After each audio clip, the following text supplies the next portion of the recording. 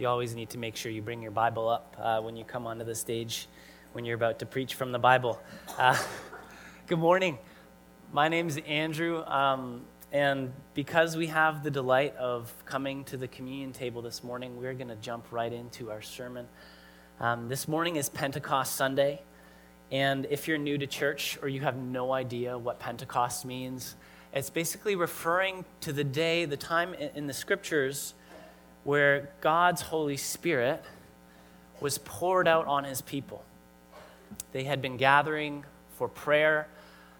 Jesus had just died, risen, and ascended to the Father, and Jesus had told them to wait. And so they were together praying, and then all sorts of crazy stuff happened, and the Holy Spirit filled them, and they were able to share the message of Jesus with everyone who had gathered in the city of Jerusalem at that time. And on this Pentecost Sunday morning, it's appropriate that we are concluding our series called The River, where we've been exploring the person and work of the Holy Spirit. And our text this morning, I would invite you to find a Bible and turn to our passage. It's John 7, verses 37 to 39. And if you don't know how to find your way yet in a Bible, if you're using a Pew Bible, you can find that on page 867. And I'll let you turn there, and then we'll read that together.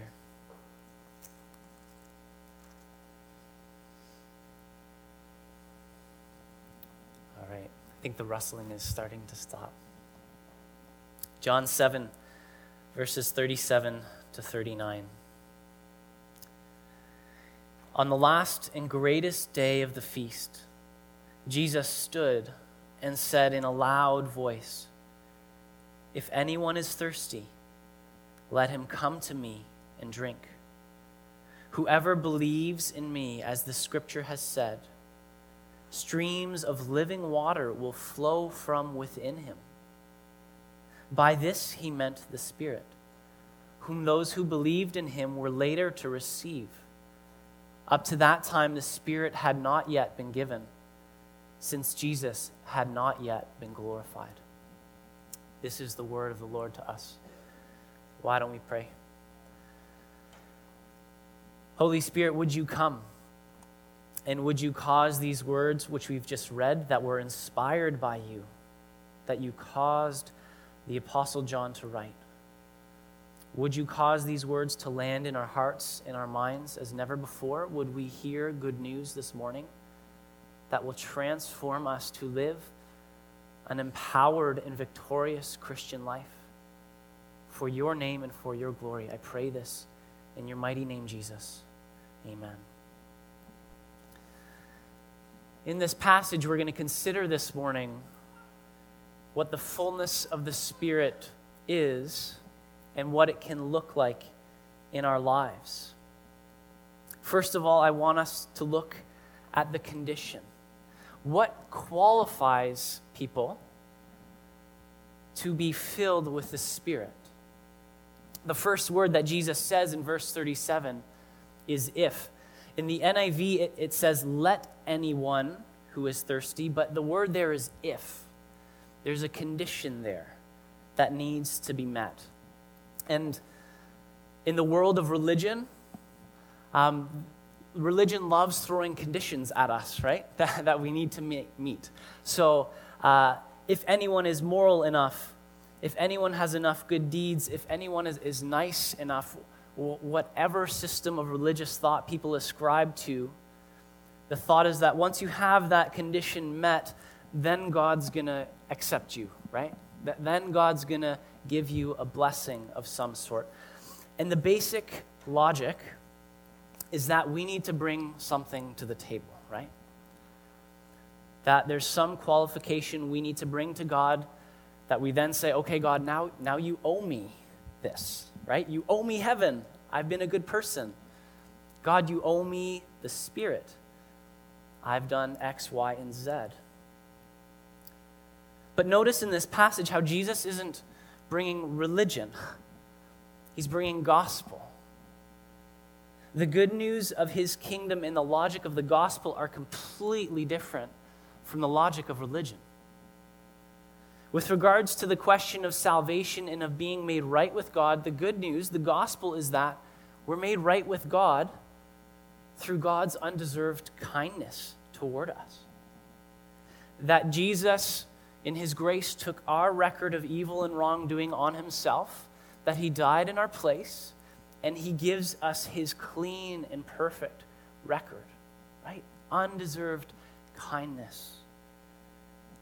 What about the question of being filled with the Spirit? Is that grace too? Once you're saved by grace and grace alone, and you have this new birth in Christ, what then? I feel like we can sometimes fall into thinking that once you're a Christian, then you need to toil. Then you need to struggle. You need to struggle to be filled with the Spirit. You need to pray hard to attain fullness. And that the filling of the Spirit is going to come to only the qualified Christian and not those other Christians. What does Jesus say here? If anyone is thirsty, all you need to be is thirsty. Isn't that just the simplest condition?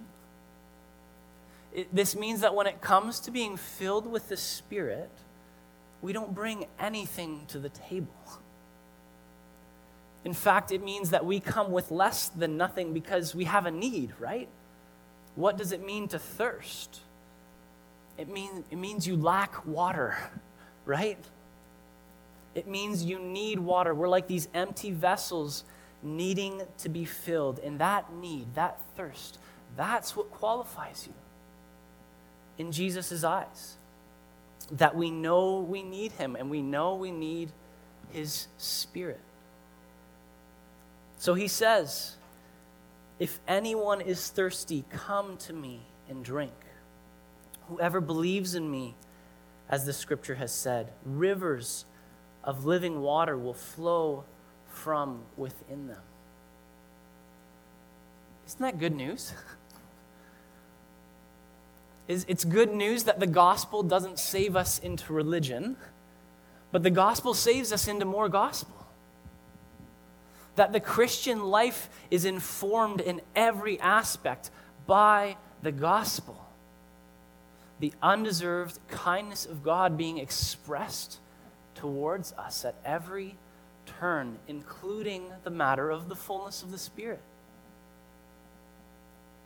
And honestly, I think if we spent more time hearing the gospel and letting it work its way into all the dimensions of our life, instead of being anxious about whether or not we're filled with the Spirit or comparing ourselves to those we perceive as gifted, anointed individuals, I think if we just heard the gospel, let the Spirit bring the gospel of Jesus to us, that there would be renewal in our lives and in our church.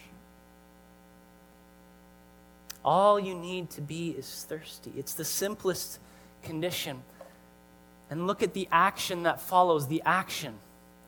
All you need to do is come to Jesus, come to me, and drink. It's the simplest act.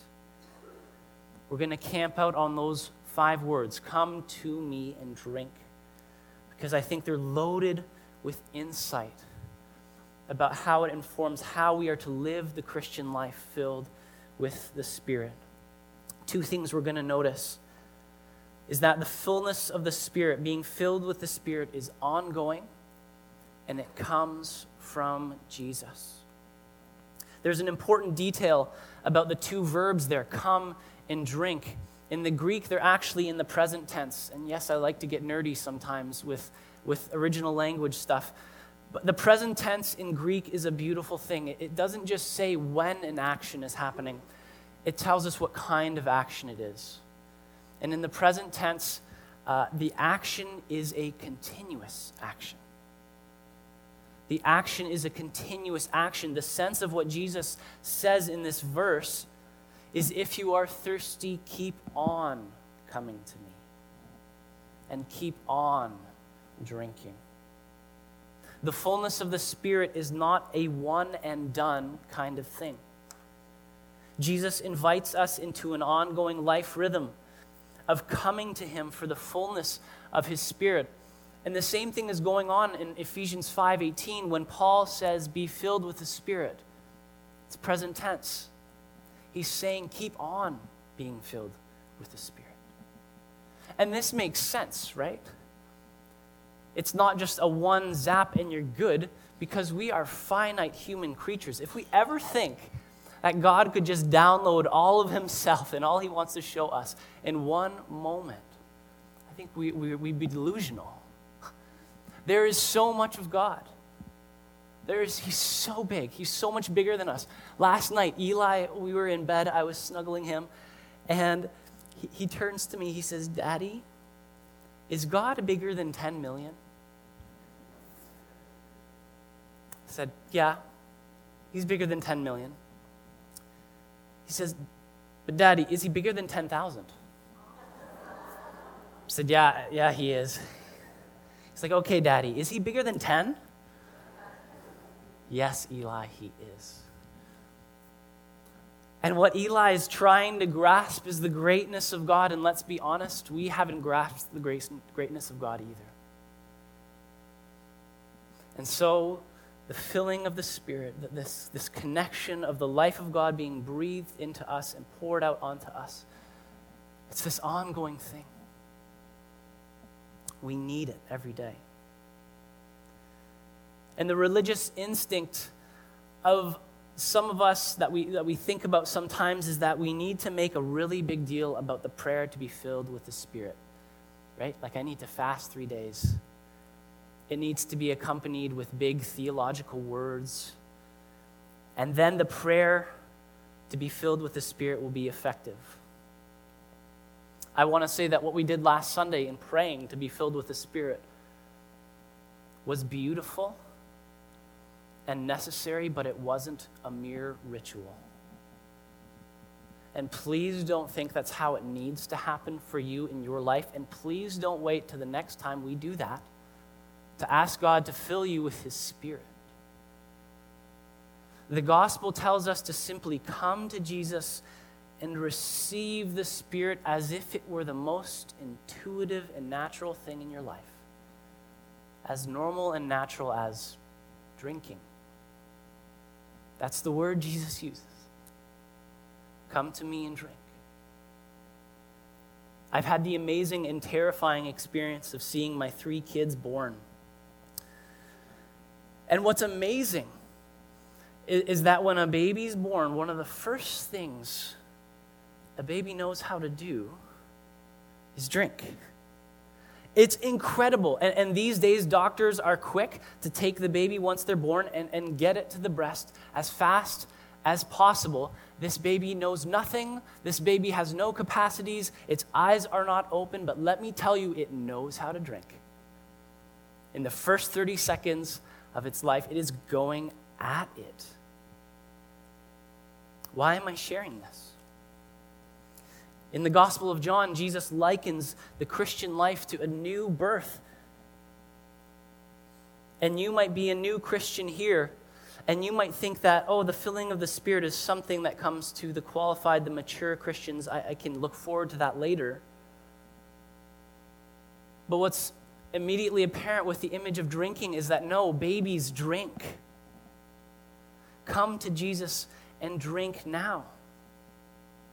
You might be a Christian and you've known Jesus for many years, but maybe you've not really learned this skill. It's fundamental and basic to the Christian life.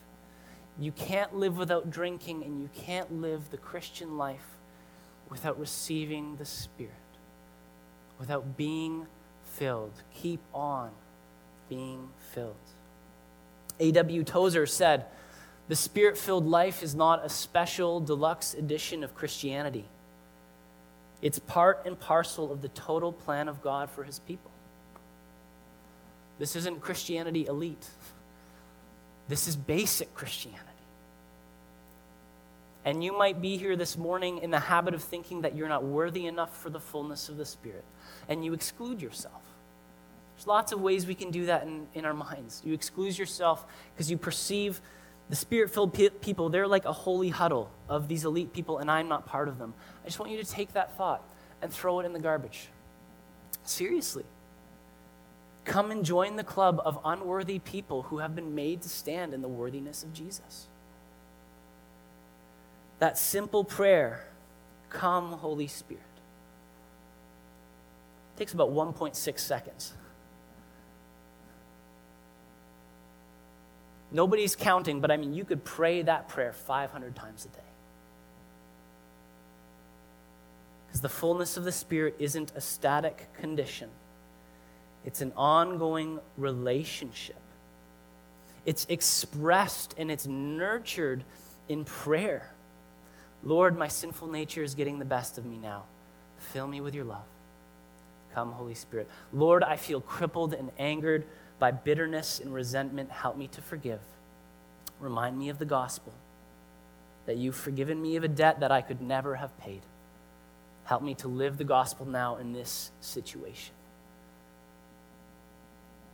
How would your life change if you started to have that kind of prayer life with God? I think it would change dramatically. The filling of the Spirit is ongoing, and the filling of the Spirit comes from Jesus. Yesterday, I was sitting in Starbucks working through this sermon and praying through it, and a guy walked in. He had really white hair and cool, thick, black-rimmed glasses, so he caught my attention. And he had one of those statement T-shirts, right? A T-shirt with just print stuff written on it. And it said this: "Now we sip champagne when we thirsty." Now we sip champagne when we thirsty. And I'm a Googler. I just Google everything. And I Googled that, and it turns out it's a lyric from a song by Notorious B.I.G. Never, ever listen to Notorious B.I.G. Don't do it. But that T-shirt reminded me that we live in a world where people are going after all kinds of things to fill them, right? That's like the air we breathe when we're out in the city, when we're out on the street, and what's coming to us through the radio and the TV. And sure, there might be momentary satisfaction in some of these things that the world goes after. And maybe here this morning, you're going after some of those things too to experience fullness or enoughness in your life. But Jesus reminds us this morning that those wells are going to run dry pretty quickly, and that we need to come to him. Those two little words, come to me, are crucial.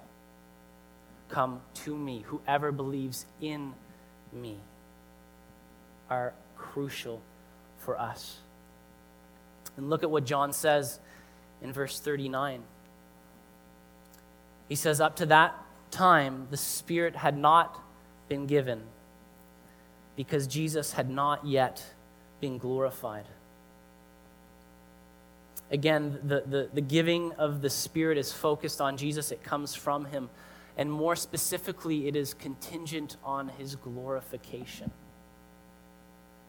Before the Spirit could be poured out and humanity and people could enjoy his fullness, our broken relationship with God had to be reconciled. And Jesus has done that on the cross. For John, the glorification of Jesus is his death on the cross. John is so clear in John chapter 19 that what we see when Jesus is nailed to the cross and is hoisted up, he's lifted up, that is his enthronement. It's his ascent to the throne of the universe. In chapter 19, John includes the details. He's given a purple robe. He's given a crown of thorns pressed into his head. And the notice above him reads, Jesus of Nazareth, King of the Jews. That's where Jesus is glorified. That's where Jesus is shown to be who he truly is, and that's where Jesus demonstrates the glory of God. That God is not a far-off deity who's just looking to punish people when they get out of line, but he's the God who comes to us becomes one of us and goes to the grave for us. He's the good king who lays down his life for the sake of the world. That's who he is. And that had to happen first before the Spirit could be given. New Testament scholar William Barclay comments, "The Holy Spirit has always existed, but men really never enjoyed his full power until after Pentecost. And it's been finally said, there could be no Pentecost without Calvary. It was only when people had known Jesus that they really knew the Spirit."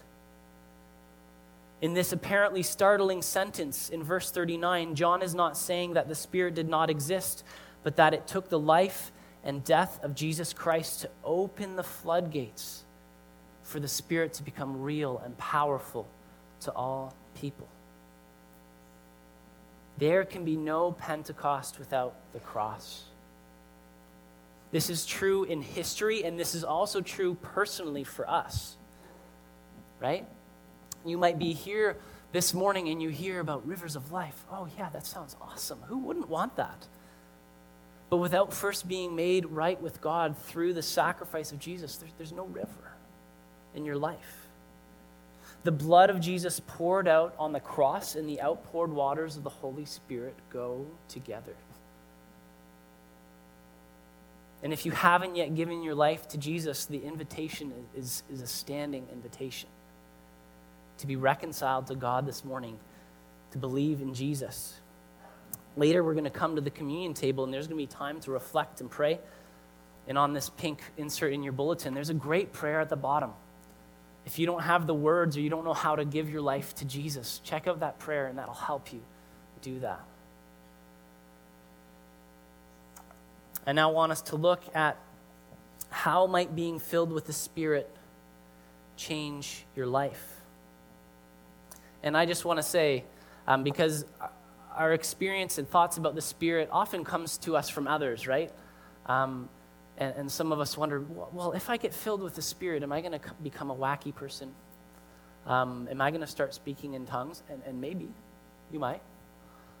But let me say this, that the Spirit's fullness in each one of our lives is going to look different because we are different, right? I want us to hear what Tom Smale, who's a charismatic Anglican theologian, which is an awesome mix. He says this about the Holy Spirit. He uses the image of the Spirit as an artist. He says, the Spirit is an artist whose one subject is the sun, and who is concerned to paint countless portraits of that subject on countless human canvases. Isn't that beautiful? He wants to paint countless portraits of Jesus on countless human canvases, using the paints and brushes provided by countless human cultures and historical situations.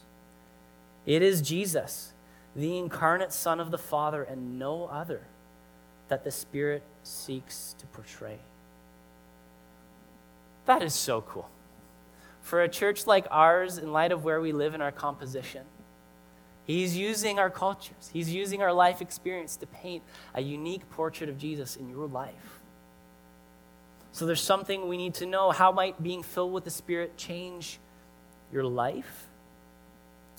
It's that you're going to start to look like Jesus. You're going to start to reflect Jesus. That is the Spirit's overwhelming preoccupation, and that's what Christian theology sometimes calls sanctification. Right? Sanctification is this process where God is refining us and He's purifying us so that our lives reflect Jesus. And I want to look at two ways that the Spirit does this in us. He convicts us of our sin, and He convinces us of God's love.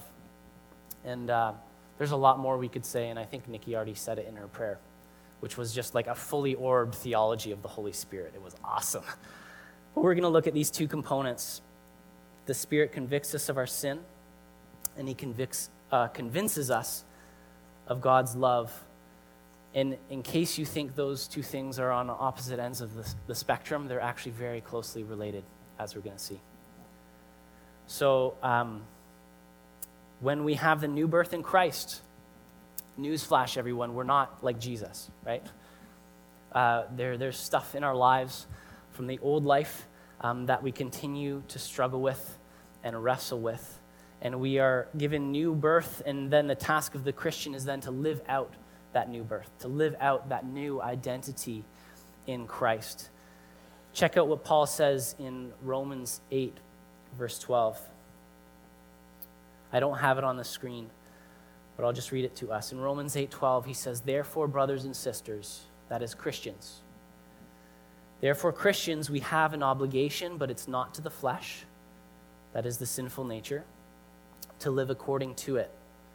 For if you live according to the flesh, you will die." How often do we feel in our lives that we are obligated to indulge our sin? Obligated in the sense of that our passions are driving us that way, that we are powerless to resist. How often do we feel trapped? Paul is saying sin and the sinful nature isn't what has power over you anymore. You're not obligated to that anymore. He says you've been born again and you have a new nature, and your obligation is now to the Spirit. Check out what he says. He continues, he says, "But if by the Spirit you are putting to death," present tense, ongoing, "you are putting to death the misdeeds of the body, you will live." It's saying that the Spirit doesn't just show us our sin, but the Spirit gives us the power to put that sin to death, right? The Spirit gives us the power to deal with that sin, and I think one of the primary ways he does that is the Spirit reminds us of Jesus and of the gospel. So sin loses its power over you when you can, so say Satan brings an accusation to you, right? You're this, you're that. You know what Martin Luther did in his conversations with Satan? He was weird. He had conversations with Satan. He would say to Satan, "Yeah, well, you forgot this, this, this, and this." He said, "I'm forgiven. There's nothing you can throw at me. There's no accusation you can throw at me that I don't know about and that God doesn't already know about. So I'm going to stand in the gospel." The Spirit reminds us, whoa, I'm forgiven of this sin, and all of a sudden it loses its power over me. And I can walk out the new birth in Christ. The Spirit convicts us of our sin, gives us the power to put it to death by preaching the gospel to us. There's another thing. The Spirit convinces us of God's love. If there's one thing that we see in Jesus' life with crystal clarity, it's that he knew he was loved by the Father. Right? We see this in the baptism scene when Jesus is baptized. The heavens open up. The Spirit comes down on him as a dove, and this voice comes from heaven saying, "This is my beloved Son, in whom I am well pleased." You know you're living in the fullness of the Spirit when you know that those words spoken to Jesus are spoken to you because of what Jesus has done for you. That's what he wants for every Christian, to be unwavering in the assurance that we are indeed God's beloved children. In fact, Paul calls the Holy Spirit the Spirit of adoption in Romans 8.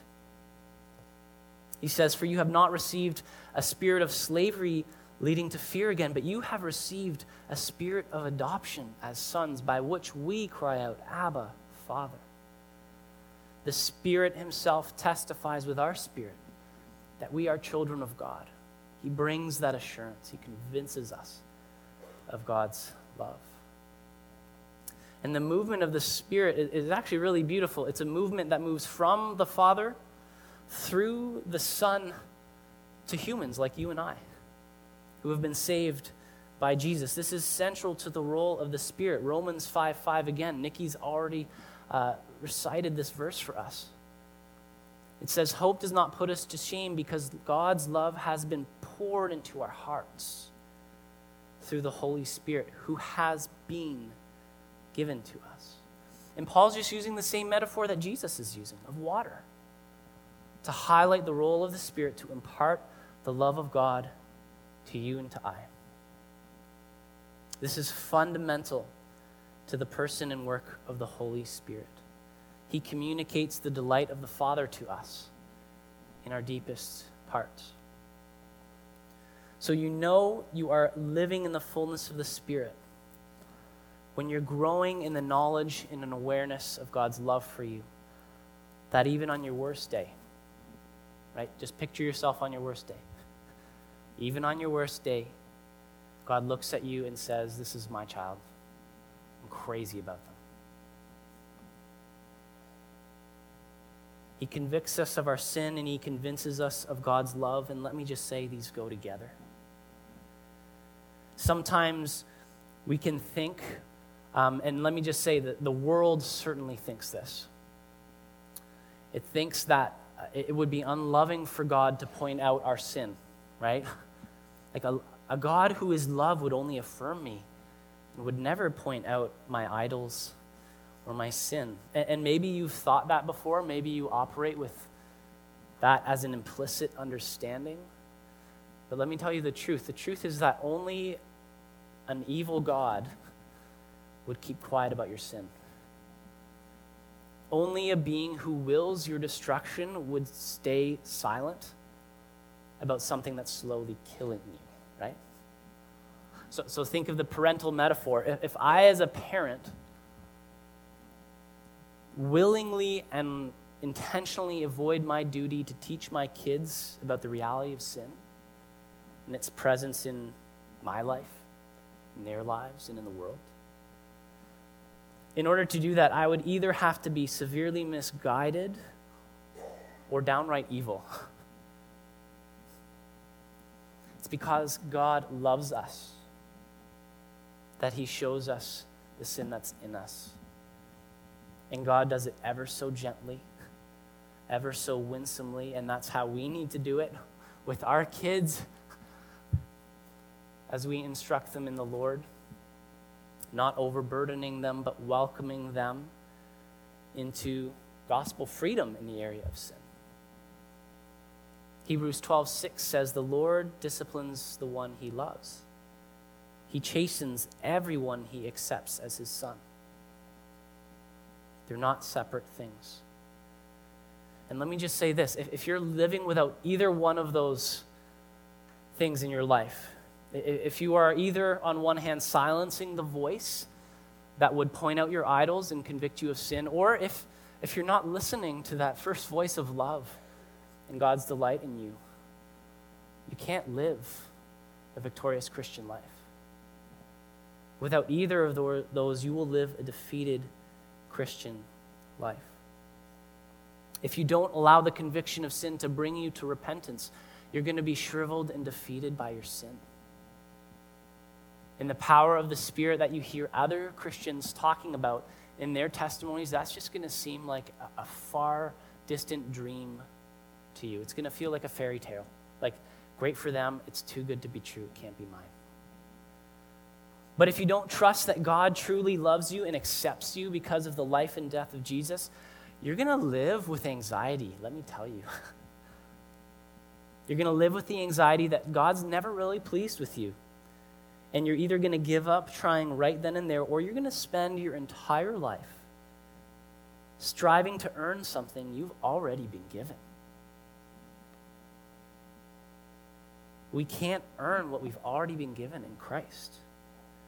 God's love has been poured out into our hearts through the Holy Spirit, who has been given to us. The last thing I want to mention is that the filling of the Spirit impels us into mission. Mission is a word we use often in the church, and it really just means that we live a life of sharing Jesus. I just want to make it really simple. Mission is sharing Jesus wherever you are. This means that we share Jesus in words, of course, but I would say there's an equally great need for the church to be sharing Jesus with our lives. I was teaching the baptism class last week, and we were talking about this. The the priority that the scriptures put on our actions reflecting our beliefs. And if we are preaching the gospel and talking about God's love, but it's not evidenced in our lives, I use the image, it's like a doctor who smokes, right? We're sending one message by saying, this is the way to life, but then we're doing the complete opposite. And it's either going to confuse people or hurt people, and it probably will turn them off from Jesus. The Holy Spirit imparts God's love to us so that it overflows, and it spills out into our relationships, and it enables us to walk in the way of Jesus. The filling of the Spirit has to lead to mission. Remember that issue, the picture of the river in Ezekiel 47, which in Rebecca's drawing we can see there. Remember how that river began at the temple as this tiny trickle, and then supernaturally it becomes this huge river that can't be crossed, and the river moves out into the land, and it goes into deserted places and makes them fruitful. It goes into the Dead Sea, and it makes it fresh. Trees start springing up on the bank of this river, and the trees produce fruit like every month. Have you ever had a tree that produced new fruit every month? I have not. I don't have any trees, but I've never seen one that does. I wish I had a tree. That's a crazy amount of fruit. And it's fruit that's flowing from the place of God's presence, his temple, the people of God now in the New Testament, which Paul calls us the temple of God, flows from them out into the world. See that? It's all summed up in these words: where the river flows, everything will live. What if people started saying that of the church? That where the church is, wherever the church is in the world, everything starts to come alive. That wherever the people of God are filled with God's Spirit, the life of God and the love of God spill out into the community. And there's life, there's peace, there's justice, there's holiness, there's reconciliation, and there's love.